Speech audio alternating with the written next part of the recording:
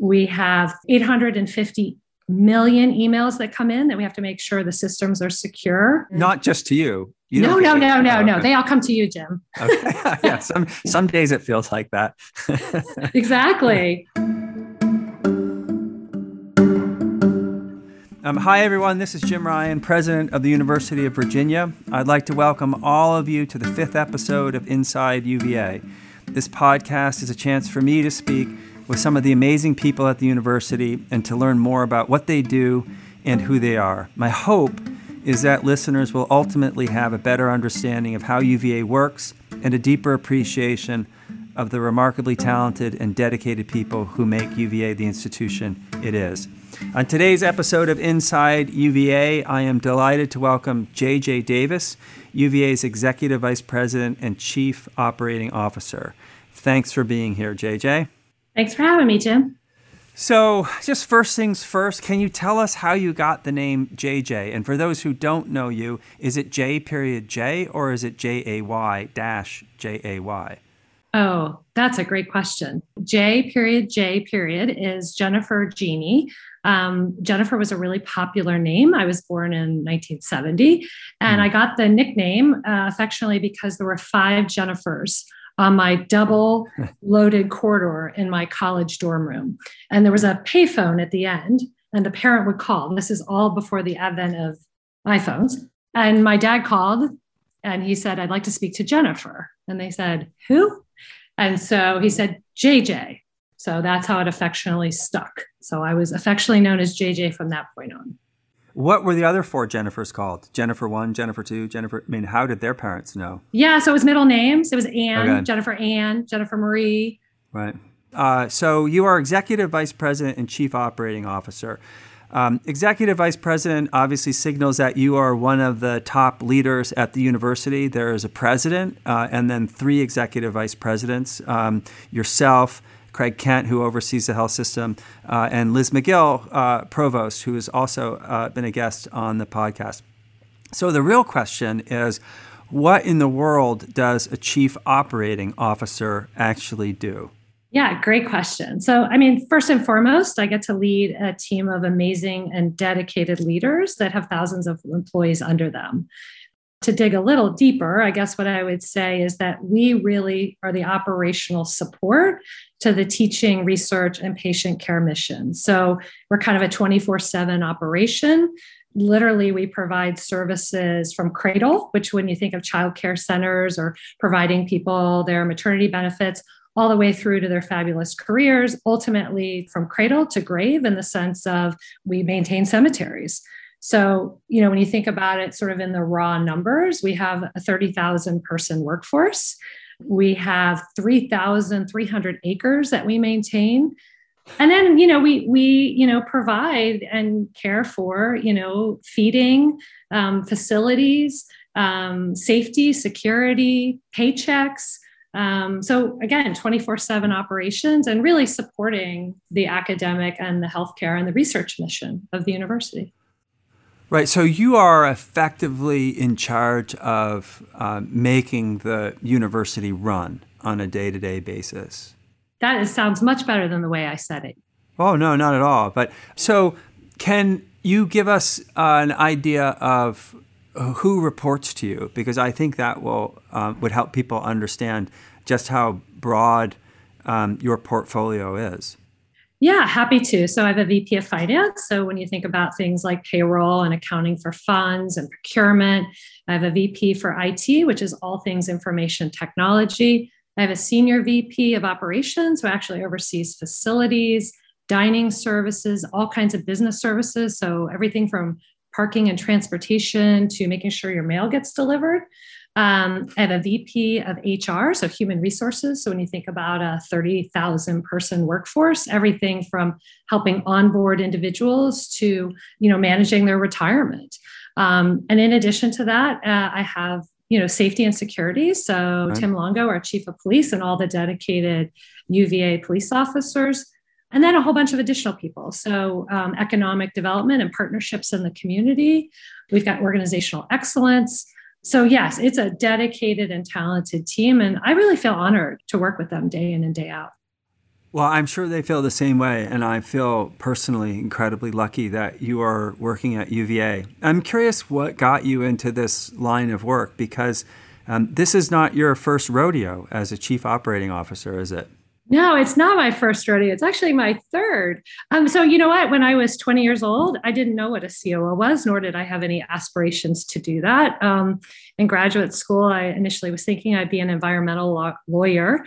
And then I kind of turned to public policy. I really liked those classes, economics, public policy. How do you use facts and figures to help solve complex problems?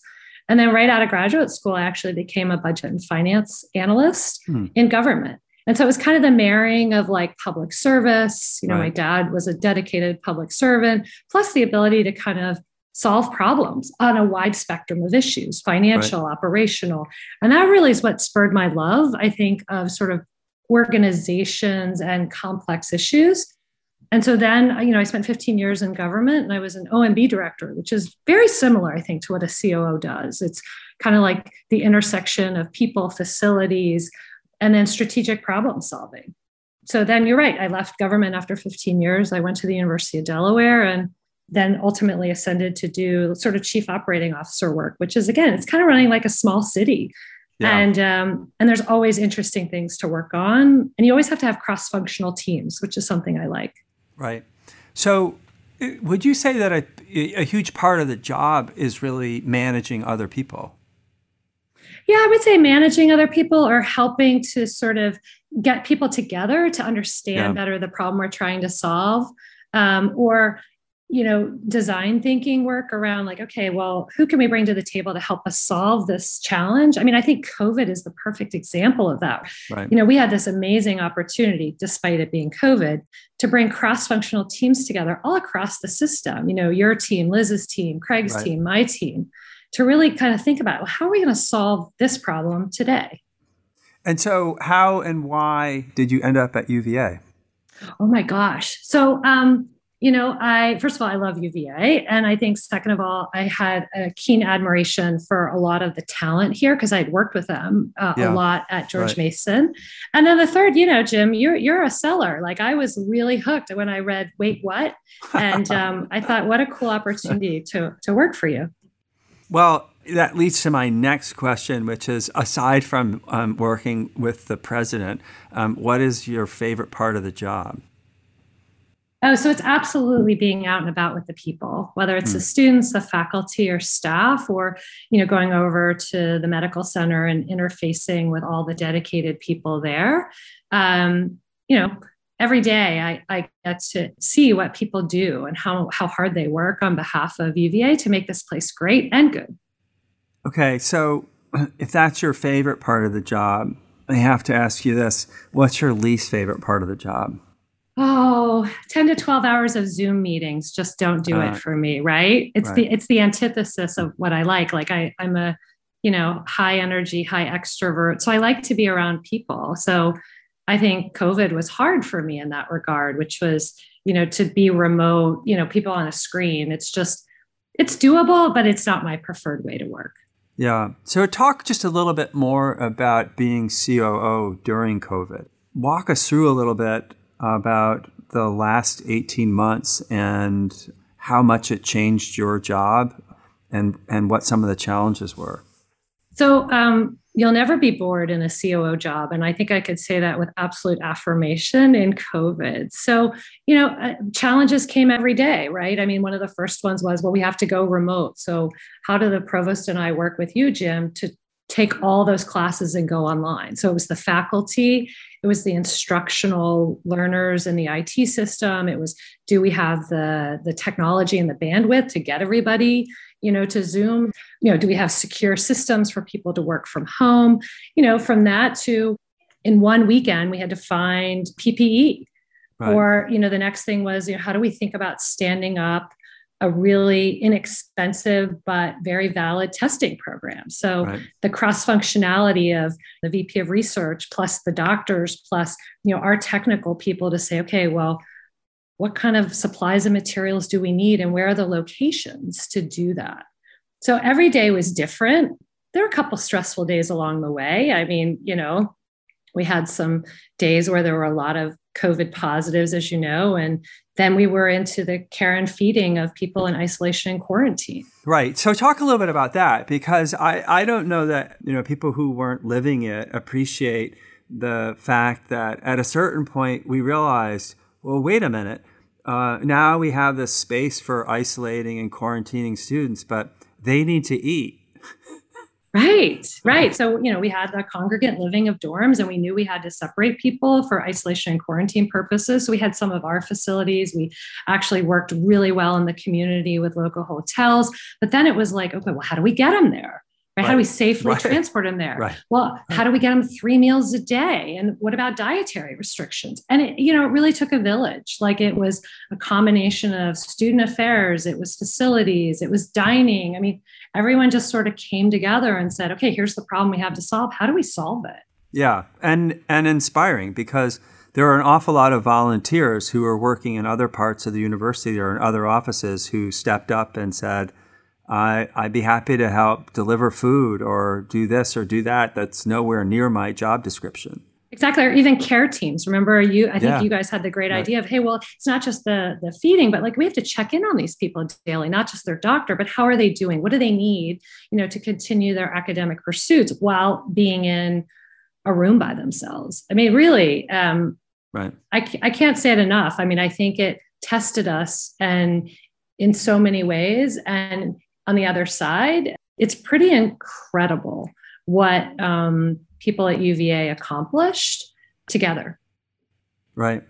So you have a daughter who is a student here, and I wonder what's it like to be the COO of a university where your daughter is a student? Does she provide you helpful feedback on, what the dorms are like or what the food in the dining hall is like? Yeah, it's an interesting journey, right? I mean, I think that, yes, she is very direct and talented, and she is not shy. I wonder where that came from some days. So, yeah, I mean, if she thinks something's off track, she'll clearly let me know that. But having said that, we do try to respect each other's boundaries. I mean, she's, we want her to be away at college, experiencing the full collegiate experience. So I try really hard to, some days I'm mom, or 1 hour I'm mom, and one day I'm a COO, and I try to really maintain that healthy, I think, balance. And Jeff works here too. So she gets both her parents at UVA. So an embarrassment of riches. So you've been here now. This is you're into your third year. I'm curious whether you have any either favorite memories so far or favorite places on grounds. Oh, what a great question. So the first years, my daughter was a senior in high school, so I commuted and I lived in the Muse. And I have to tell you, that was such an incredible experience. I think So you should explain for people who don't know what the Muse is. Okay, so the Muse is a small facility apartment that sits right behind Pavilion 1 and has a long history in terms of its use over 200 plus years. Initially was a cooking facility, and then again transformed into basically a one-bedroom efficiency apartment. It also has an apartment above, and so it's often used for visiting scholars or people who need some temporary housing. But it really, because I didn't go to school at UVA, it gave me that firsthand experience of kind of living on the lawn, interfacing with students early morning, late at night, being able to walk across to Scott Beardsley or Pat Lampkin for a cup of coffee or more often a bowl of Cheerios in the morning, but really gave me that immersion experience that was, I think, really helpful to me about learning UVA. Yeah, I had the same feeling living on the lawn my first year when I was commuting as well. It does give you a great perspective on UVA and especially on undergraduate life. So last question for you, JJ. You gave a great story at a recent Double Take event, and it was about your father, and I know the two of you are very close, and I'm just curious whether there are things that he taught you that remain with you today and relevant either to the way you do your job or the way you raise your children? Oh gosh, we could go on for hours. Yeah, he's my hero, and as you know, raised me. So I am incredibly honored and proud, and just a debt of gratitude to him. So a couple quick things, I guess I would say. One is family first, right? You could work 24/7 in these jobs, but you've brought a family into the world, and they're your priority. Second, I would say is you're only one person. My dad tells me this all the time. So your ability to get things done is dependent on how you work and you treat other people. So my dad's tagline to that is, if you can't be anything else, just be kind. And I think that kind of sticks with me. These can be demanding and stressful jobs, but I do try to bring a can-do fun attitude to the work at hand, even though it can be, pretty intense sometimes. Right. And then I think the last thing, and I remember this vividly, at times in my professional career or, even when I was in college, stressed out with like 6 exams, my dad would say, always take time to stop and smell the roses. And that kind of sticks with me. It's just, if you think about grounds and the beauty of this place and there's blueberry bushes outside of back of O'Neill. Who knew, right? If you just take the time a little bit. I did not know that. There are wild blueberries. All right. I'll be over tomorrow morning. Well, JJ, thanks for taking the time. And on behalf of everyone at UVA, I will say that we are incredibly fortunate to have you here. And again, I personally am grateful to be able to work with you. And thanks again for spending the time with us. Thanks, Jim. Inside UVA is a production of WTJU 91.1 FM and the Office of the President at the University of Virginia. Inside UVA is produced by Mary Garner McGee, Matt Weber, Brooke Whitehurst, and Nathan Moore. We also want to thank JJ Davis, Nancy Eagle, Monica Shack, and McGregor McCants. Our music is Turning to You from Blue Dot Sessions. Listen and subscribe to Inside UVA in Apple Podcasts, Spotify, or wherever you get your podcasts. We'll be back soon with another conversation about the life of the university.